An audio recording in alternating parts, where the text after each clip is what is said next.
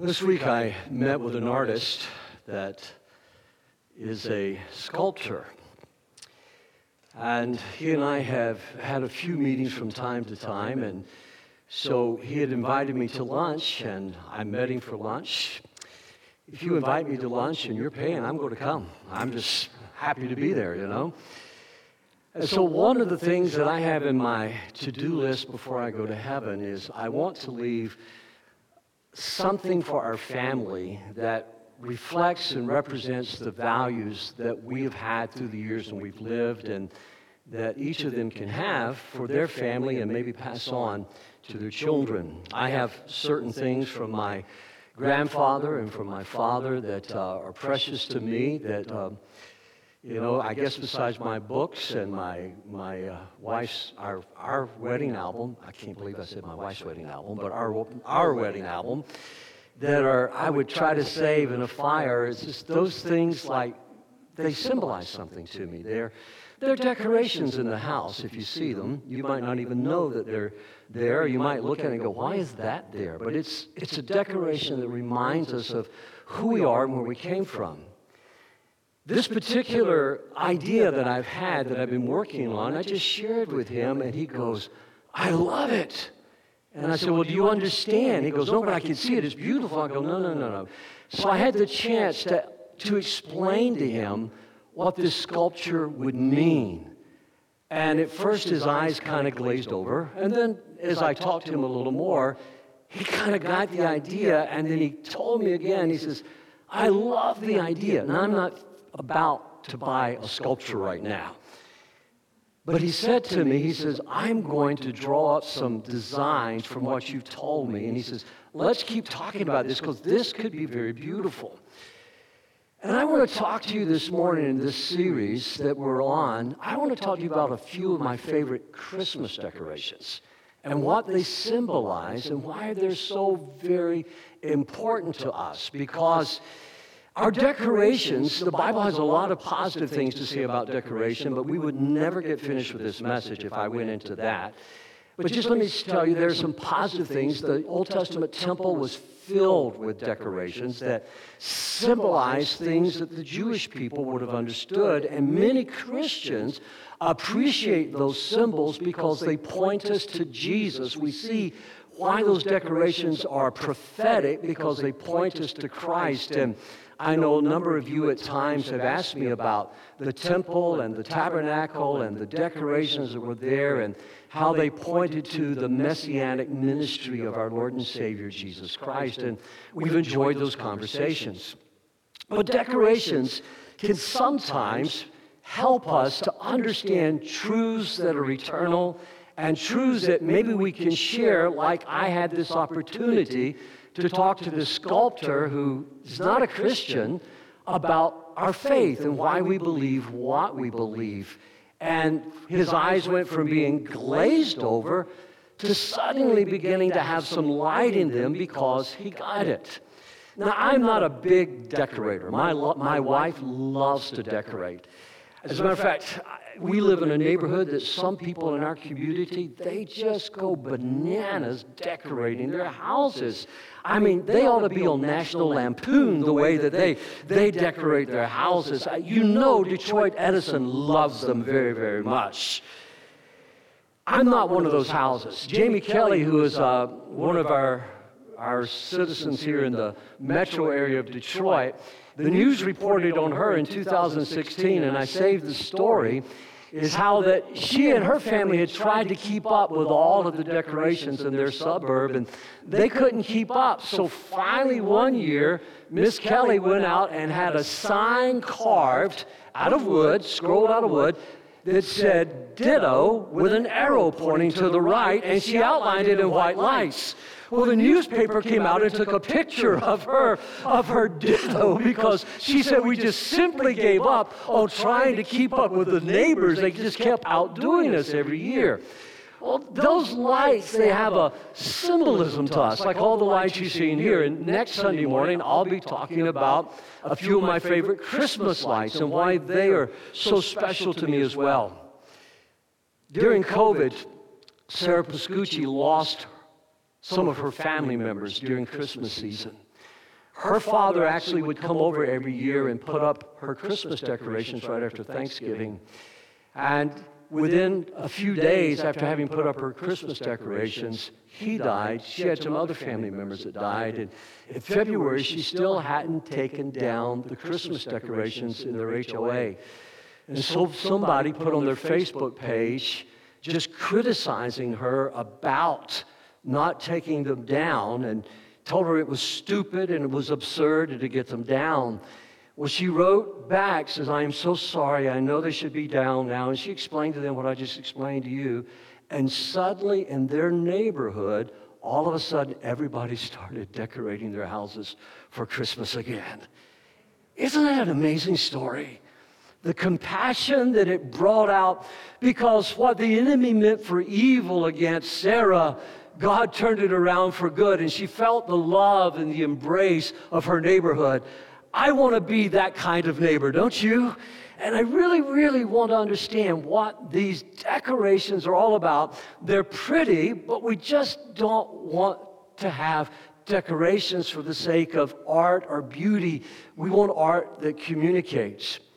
I did a wedding here in the sanctuary at Christmas a number of years ago, and I had permission to share the story. And I had led the bride to Christ. I'd led the groom to Christ. And when they got married, she and I did their premarital counseling here in my study. She wanted to wear a white gown, but she said, I can't wear a white gown because we've been living together, da-da-da. And I said, you can wear a white gown if you want to. The Bible says that when Christ has forgiven us of our sins, he has cleansed us from our sins. And she says, I don't think I can do it. And so I talked to her. I had Becky talk with her. And a few days later, she and her fiance had discussed it. She had a custom-made gown that was trimmed in red. I said, oh, that's beautiful. She says, Pastor, it represents the blood of Christ, like when we take communion. I'm wearing white because the blood of Jesus has cleansed me from all my sins. Isn't that wonderful? I mean, even as I share this with you, my little boy inside is jumping up and down that somehow or another we capture what these symbols truly, truly mean to us. So I'm going to ask you, if you would, to stand with me, and let's go to the word of the Lord this morning. 2 Corinthians 5, verse 21, and I'll read through the second verse of chapter 6. For God took the sinless Christ and poured into him our sins. And then in exchange, he poured God's goodness into us. As God's partners, we beg you not to toss aside this marvelous message of God's great kindness. It's kind of what those Jewish people were saying to us this week in Detroit. Please don't let us be forgotten. Tell the message.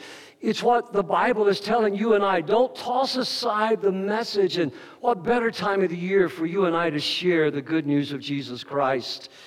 So don't toss aside this marvelous message of God's great kindness. For God says, your cry came to me at a favorable time when the doors of welcome were wide open. And I helped you on a day when salvation was being offered. Right now. Say that with me. Right now. I was only used to hearing the term right now when I didn't respond to my mama fast enough. But this is a positive right now. Right now, God is ready to welcome you. Today, he is ready to save you. Can we give him a hand of praise for that? Right now, God is ready to welcome you, and God is ready to save you today. Father, in the next few minutes, I ask you to help us, Lord, as we open our eyes, as we open our hearts to your Holy Spirit. Help us to grasp the significance, and help us to be able, Lord, to plant the seed of faith in the hearts of all of our friends and family, and especially our children. For it's in Jesus' name I ask. Amen, amen, and amen. God bless you. You may be seated. You know, one of the fascinating things about this verse of Scripture I read to you this morning is the truth that it communicates. That on the cross, Christ was treated as if he had did everything I had done, so that I might be treated as if I had done everything he did. Let me repeat that for you again, if you could put that up on the screen for us. On the cross, Christ was treated as if he had did everything I had done, so that I might be treated as if I had done everything he did. Now think about that statement that I wrote for you there. On the cross, Christ was treated as if he'd done every evil, wicked thing, thought everything, did everything that I had done, so that you could be treated as if I had forgiven others, loved others, healed others, saved others, fed others, opened their blinded eyes, as if I had created the world, created this beautiful planet. I am treated because of what Christ did for me as if I had done what Christ had done for everyone else. Walter Wandergreen wrote about this in a book about the Passion of Christ that we'll talk more about closer to Easter. Said this is a mystery that Christ can be the obedient, glorious love of God and the full measure of our disobedience both at once. What Christ did at Calvary was obey the will of God. When Christ took our sins upon himself, he was being the obedient Son of God, but he was being the full measure of our disobedience at the same time. It's still something that is so hard for me to grasp my mind around.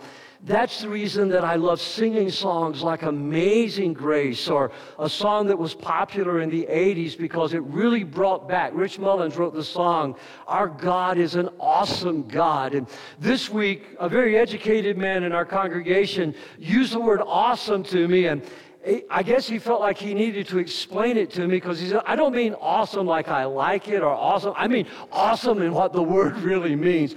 Awesome means that we would be flat on our faces if Jesus Christ appeared in this place this morning. This awesome thing that God did for us. Well, let's talk about these decorations for a moment. God gives us decorations to remind us of our faith. God gives us decorations to remind us of our faith. That's why he gave them in the Bible. You took communion this morning. Communion is not a decoration, but a symbol. That's what a decoration is. It's a symbol. We took communion because it's a symbol of what Christ did for us at Calvary. His body that we received, his blood that was shed for us. These wedding rings that I have on, the top one is my father's ring. The one that's closest to my heart is the ring that Becky gave me. It's actually the 5th wedding band that she gives me because I break them often. But she's the wedding band that's closest to my heart. But it symbolizes something. This ring that I wear was given to me when Becky and I were praying for children, couldn't have children, and a friend of mine who's a jeweler made this ring with my initial on it and a symbol or a decoration on the side of it. This is a sheaf of wheat that is to symbolize fertility. And he says, my wife, Joe, and I have been praying for you. Danny and Joe Culpepper, we've been praying for you, and we believe God is going to give you children. And every time you look at that ring, remember that promise. So there are things that remind us of our faith. And by the way, we're the proud parents of 4 children and 4 grandchildren. Somebody say, come on, victory this morning. God is a good God. And so when I look at these things, they remind us of his promises. I oftentimes see people wearing crosses made of diamonds or crosses made of beautiful emeralds and jewels. I don't have a problem with that, but may I remind you of what Pastor Clarence Jordan said, who pastored a little church in Americus, Georgia. He said there was a time where Christians could get a cross for free. Do you get it? Where many were persecuted for their faith. They were put to death for their faith. Look at Exodus chapter 12 and verse 25 with me. When you enter the land the Lord has promised to give you, you will continue to observe this ceremony. Then your children will ask, what does this ceremony mean? In other words, can you explain what the Passover means to your children so the message is not lost? Can you explain what communion means to your children? Can you explain what the decorations mean to your children? Let me show you another symbol of our faith that's in the Bible. And in Hebrews chapter 6 and verse 19, the Bible says this hope, speaking about Jesus, is a strong and trustworthy anchor for our souls. Say that word with me. Anchor for our souls. Now listen to what it says. This hope, this anchor for our souls, it leads us through the curtain into God's inner sanctuary. How does an anchor lead us? Isn't an anchor meant to hold a ship in place, hold a boat in place? Well, one night I was watching an old movie, and they would throw the anchor out, and then they would pull the boat along the chain till they reached where the anchor was out. Then they'd throw the anchor, got pulled again. I found out there's a word for that. It's called kedging. It's how a boat will get through a channel or through a canal by throwing the anchor out. Friends, as we throw our blessed hope out, as we cast our hope out, it's an anchor for our souls, and it pulls us through difficult times like COVID. It pulls us through difficult times like cancer, and it gives us hope in Christmas that Christ, who came to save us from our sins, is one day coming back to rule as King again. Can you say amen to that? That's kedging with hope. And so when I think about some of the treacherous places we go through, I want to remind myself of what these decorations and symbols mean. 1 Peter chapter 3 and verse 15. If someone asks about your hope as a believer, always be ready to explain it. Look at your neighbor if you know them this morning and say, can you explain your hope? Can you explain your hope? Barbara, can you explain your hope? I know you can. I don't even know. Vic, can you explain your hope? Come on, Victory. You see, but now let me give you a warning. And this warning comes from one of my mentors, Dr. Milford Addison, that I served for a number of years. And he taught me one time when we were talking about symbols and decorations, he said there's always a danger that Christians will allow symbols to replace our faith. We don't worship the cross. We don't worship communion. We don't worship this building. But they are symbols that remind us of reality of our faith. I want you to think of decorations as joyfully sowing seed into your children and into your neighbors. Our children, we would take them every year to buy a Christmas decoration as they were growing up. They're doing that now with their children. And on our Christmas tree, you would see like a little acorn that one of them had picked out. We never picked it out for them. We let them pick it out. We never tried to influence them. Only one year did we influence them because it had been a tough year financially, and we bought some very inexpensive Christmas ornaments. And how many of you have been there before where it's, you don't want to put you never want to put Christmas on a credit card, okay? If you can't pay for it, just take that as how God's going to work in your life that year. So they've got these little bitty ornaments, but they probably mean more to them because they remember how God provided for us during that challenging and difficult time. There is a long-term impact that comes because every year when we pull those ornaments out, they would talk about them. They would talk about what they meant. And I've even heard one of my sons telling his sons what the decoration meant. And I saw the effect of the seed that was sown into his heart. So let's look at some of them. The Advent wreath that I didn't grow up using and that we've never really used in our church, but suddenly I've become very fascinated with the Advent wreath. We have one in our home this year. We're using it in our devotions. But the Advent wreath reminds us of our Savior's mission. Some of you probably grew up in a church where the Advent wreath was a part of every Sunday morning service where you lit a different candle. I have studied that. I've tried to find out what the meaning of it is all about. And perhaps next year we will use an Advent wreath in our church during the Advent season because the Advent wreath reminds us that Christ came, really did come to earth, that Christ really was born, that Christ became a man, but it reminds us again that Christ is coming again. Now, I've taken a few liberties with the Advent wreath because it's not necessarily in the Bible, but the principles are there in the Bible. Number one, let's just look at some of the things that the Advent wreath reminds us of. And Matthew reminds us that Jesus is the King. The four Gospels remind us of the Advent wreath. And you might want to write this to the side of your outline. Matthew 1:21, name him Jesus, for he will save his people from their sins. Matthew writes about the coming of the kingdom of God. In Luke, it says, I have seen your salvation, which you have prepared for all people. He is a light to reveal God to the nations, and he is the glory of your people of Israel. So the Gospels reveal Jesus, number one, as King. Matthew 2, verse 2, where's the newborn King of the Jews? We have seen his star. We've come to worship him.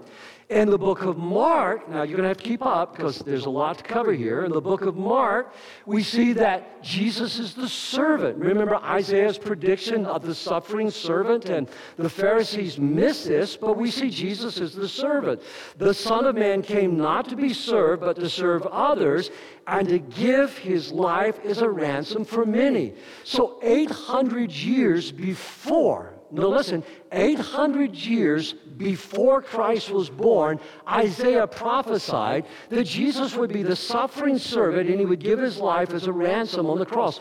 So when you see one of those candles, you can think of Matthew, king, you can think of Mark as servant, but in Luke you see him as the healer. Because Luke portrays all of these healing miracles, and by the way, Luke portrays more of the work of the Holy Spirit than any other of the gospel writers. So let's look at Luke 4, verse 18. The Spirit of the Lord is upon me because he's anointed me to preach the gospel to the poor. He sent me to heal the brokenhearted. And if you have a broken heart or your body is broken, you're sick this morning, look to Jesus as your healer today. He has sent me to heal the brokenhearted, to proclaim liberty to the captives and recovery of sight to the blind, to set at liberty those who are oppressed, and to proclaim the acceptable year of the Lord. The acceptable year of the Lord was the year of Jubilee, when all debts were forgiven and everything was restored to its proper order. How many of you feel like you need the restoration of God in your life this year? Could I see your hand this morning? You need the restoring power of the Lord. That's what Christmas is all about. Can we give him a hand of praise for that? It's just fascinating. And then, if you look in the book of John, John reveals him as the Savior. These are written so that you may continue to believe that Jesus is the Messiah, the Son of God, and that by believing in him, you will have life by the power of his name. King, servant, healer, Savior. Does that sound like a full gospel to you? Does that sound like a complete gospel to you this morning? That's what Advent is all about. Now let's look at these candles for just a moment. The first candle that we lit in our family this week is called the prophecy candle. The prophecy candle. It points to the fact that Jesus is the hope of the world. He is our anchor. In Romans chapter 15 and verse 13, oh, may the God of great hope fill you up with joy, fill you up with peace, so that your believing lives, filled with the life-giving energy of the Holy Spirit, will brim over with hope. How many of you would like to be energized this Christmas and just overflow with hope? That everybody that came close to you felt like they got touched by the Holy Ghost Energizer Bunny this morning? Could I see that hand? Lift them up. How many of you said, I could use some of that right now? Sure. Especially if you're the homemaker and you're working outside the home and you're baking and cooking and you're doing all these things. You're just like, oh, God, I need this. Well, when we did the prophecy candle in our home this week, our two children that are still at home, they could explain that. And when our children come home and we have devotions over Christmas, we'll say this again. I want to plant the seed in their heart. The Bethlehem candle points to Jesus' birth. In Isaiah chapter 7 and verse 14, the virgin will conceive a child. She will give birth to a son and will call him Emmanuel, which means God is with us. Mary was a virgin. The Holy Spirit moved upon her body. God who created the world, God who created the earth, God who created everything that's in it and the universe, God who created human beings was perfectly capable of causing Mary to conceive without a human father, the Son of God. And there, when we light that candle, we're proclaiming our faith in what Christ had done. In Luke chapter 1 and verse 31, he quotes again Isaiah, to a virgin, you will conceive and give birth to a son, and you will name him Jesus. Then the next candle, next week's candle, would be the angel's candle. Jesus Christ the Lord has been born. And oh, I love this candle. The more I've reflected on it and thought upon it, every time we sing a Christmas carol in this church, when we were singing that final song this morning, I didn't, but can I just be honest with you? I wanted to do a little bit of this while we sang that song. But I know you, holy hop, okay. It might not have been that holy, but it's what I wanted to do. Because Christ, the hope of the world. Don't you ever get excited? I'm telling you, if Georgia had won and beat Alabama, I'd been jumping all over the place. Why can't I hop a little bit about Jesus? Oh, don't get quiet on me now. Don't go, pastor's losing it. You know, I just see this candle when we light this candle on the third week of Advent. Yes, Christ has been born. Look at Luke chapter 2 and verse 9. The angels are rocking and rolling here, and behold, an angel of the Lord stood before them. The glory of the Lord shone around them, and they were greatly afraid. And the angel said to them, "Don't be afraid, for behold, I bring you good tidings of great joy, which will be to all people, for there is born to you in the city of David a Savior, who is Christ the Lord." Can we give him another hand of praise for that? And then the final candle is my candle. It's the shepherd's candle. It's your candle, because the shepherd's candle is those of us who worship him as Lord. And the shepherds said to one another, "Let us now go to Bethlehem and see this thing that has come to pass, which the Lord has made known to us." And they came with haste and found Mary and Joseph and the babe lying in a manger. Now when they had seen him, they made widely known the saying which was told them concerning this child. And when wise men came into the house in Matthew 2:11, they saw the young child with his mother and fell down and worshiped him. The third thing I want you to look at this morning is the Christmas tree. Martin Luther did us all such a favor. And there is a little small booklet you can get at ccel.org. It just has all kinds of old Christian literature that's free. But Luther's Christmas tree, if you want to read this story. But Martin Luther helped us to symbolize what the Christmas tree stood for. And the Christmas tree reminds us that Jesus broke the curse of the law. And because of time, I'm going to do some quick explaining, but if you could just imagine if this tree was stripped of all of its evergreen branches, and you took the centerpiece of this tree, you would have the main post of the cross. And then if you took another tree, and you'd have the beam that Christ's hands were nailed to. And suddenly this beautiful tree is no longer beautiful because it's been stripped of its beauty in order to make an instrument of execution to crucify Christ upon.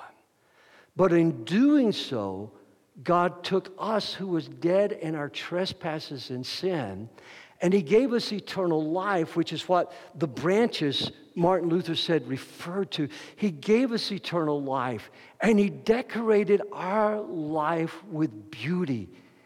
And so when you look at a Christmas tree, there is symbolism to this. We are not mocking the pagans. We took maybe what the pagans were using in some societies, and we made it a decoration that reflects the Christian hope of the gospel. Friends, we can take whatever the enemy meant for evil, and we can use it for good. Can you say amen to that? Look at what the Bible says. Christ has rescued us from the curse pronounced by the law. When he was hung on the cross, he took upon himself the curse for our wrongdoing, for it is written in Scripture, "Cursed is everyone who hung upon a tree." And through Christ Jesus, God has blessed us. Through Christ Jesus, God has blessed the Gentiles, that's us, with the same blessing he promised to Abraham, so that we who are believers might receive the promised Holy Spirit through faith. Do you see? The curse stripped the cross. Now we receive all of those blessings that were promised to the Jewish people. They are ours, included in Christ because of Calvary. And underneath our tree at home, there are gifts that are waiting to be exchanged, because we exchange gifts with one another because Jesus is the greatest gift of all. And when we look at that Christmas tree, we remind our children that instead of a barren life, we have a fruitful life. And that, friends, is something that is so powerful. Two more and then I'll finish. The bells, the boughs, the holly, and the ivy, they remind us of the new covenant. They're not just cutesy little things to sing about in the song. They're gifts of love and gratitude. Becky and I, last year, when I wanted to go to the reenactment of the 250th reading of the Declaration of Independence, we went to see the Liberty Bell, and proclaimed upon the Liberty Bell is Leviticus 25:10. And the Liberty Bell is the most famous bell in the whole wide world, proclaimed freedom throughout the land for all who live there. The cross is our Liberty Bell. Do you know the Old Testament high priest, he had to wear a garment with little bells, golden bells on the bottom of it when he went into the Holy of Holies, because he went in there after the sacrifice was made for the sins of Israel. They tied a rope around his ankle. Now imagine that as your pastor, if we were having, or imagine Pastor Corey, if we were doing communion, we tied a rope around his ankle, and if he came up here with unconfessed sin, and because if the priest went in there with unconfessed sin, he died. God slew him. Well, they would pull him out when they heard the bells stop ringing because they knew the guy was dead. So when I hear Christmas bells, I am reminded that the sacrifice was complete, that Christ has forgiven all my sins, past, present, and future. I am free because of Jesus. Let them Christmas bells ring this morning. Hallelujah. Let them ring. Well, there's so many other things I'd love to share, but St. Nicholas is a symbol of the Father of Christmas. And I know this is going to be the most controversial point that I preach. I just ask you to listen. I'm not trying to sanctify Santa Claus. Don't send me any hate mail. If you do, I'm just going to delete it. I'm not going to read it. St. Nicholas is a symbol of Father Christmas. Now, St. Nicholas is not a saint because some religious organization called him a saint. Becky and I are coming out of Detroit this week, and as we pass a sign that somebody so-and-so is in the process of becoming a saint, and she read that sign to me and said, the Bible says that all of us that have put our faith in Jesus, we are saints. Did you know that? You're a saint this morning. Tim, I'm going to start calling you St. Timothy. Doesn't that just sound good? St. Timothy, is he saintly? Your wife's taking a moment, sometimes. St. Joseph, that sounds very religious, doesn't it? And so when St. Cammie sitting right there. Glenn, yes, you better agree. You're in lots of hot water if you don't. So look at your neighbor this morning and greet him by name if you know him and call him Saint whatever there is. There you go. Now, we're chuckling, but friends, do you realize we have a reason for laughter? Our sins have been forgiven, and the Bible declares that we are saints in Him. I don't need an organization. I need the blood and the forgiveness of Jesus Christ. Can we give Him a hand of praise for that?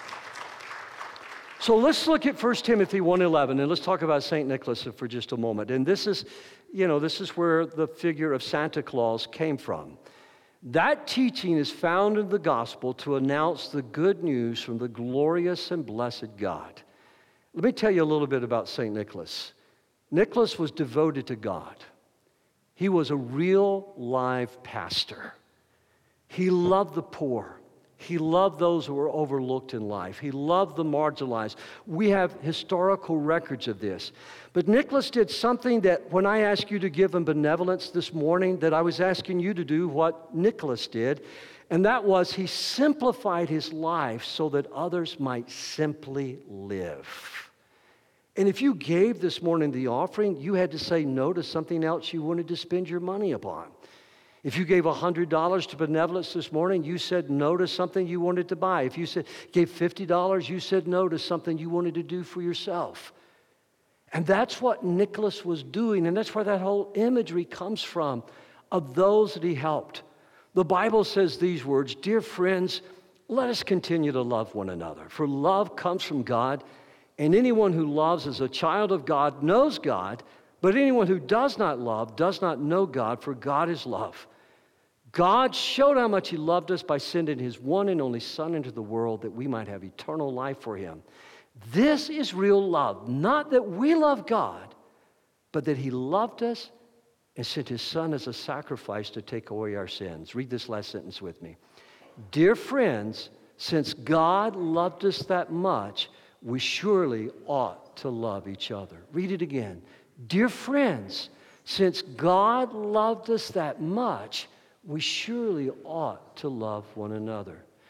St. Timothy, St. Joe, St. Cammie, you're easy to love. You're very easy to love. But there are people who have no idea what these decorations mean. They need the love of Jesus Christ as well. I made a simple little video about this message, and over 400 people watched that video by last night. Would you do me a favor? When I make the video about light for Christmas, would you share it? Or would you go online and share even the video I did this last week? Would you take and would you share what Pastor Mark has created for our Christmas Eve service? We had 39 first-time guests here at this church. Some of those were back for the Christmas dinner. Sometimes coming to Jesus can be a long process for some people, and for other people, they respond right away. Would you love people this week? Would you cooperate with us? Let's be willing to sow a seed of faith, hope, and love in other people's lives and invite them to worship with us to hear the story of God's amazing love on Christmas Eve. Would you do that? I'm going to ask you to stand with me, and I'm going to quickly go over the growth work, and we're going to pray.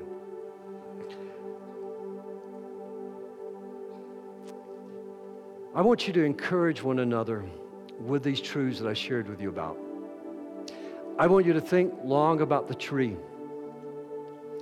If I'd have went on, I know the time is getting late and I don't want to wear you out, but I would have told you how the ribbons that we wrap around our tree, how the book of Hosea says that God drew us with cords of love. I would have told you about the holly that was originally named Christ thorn, and how that thorn of crowns was made, and the early believers that came to know Christ in Europe, they changed the name that it was originally called to Christ thorn, because when they saw the red berries and the thorns, they thought about Christ, and they wanted to use it as a tool to share their faith.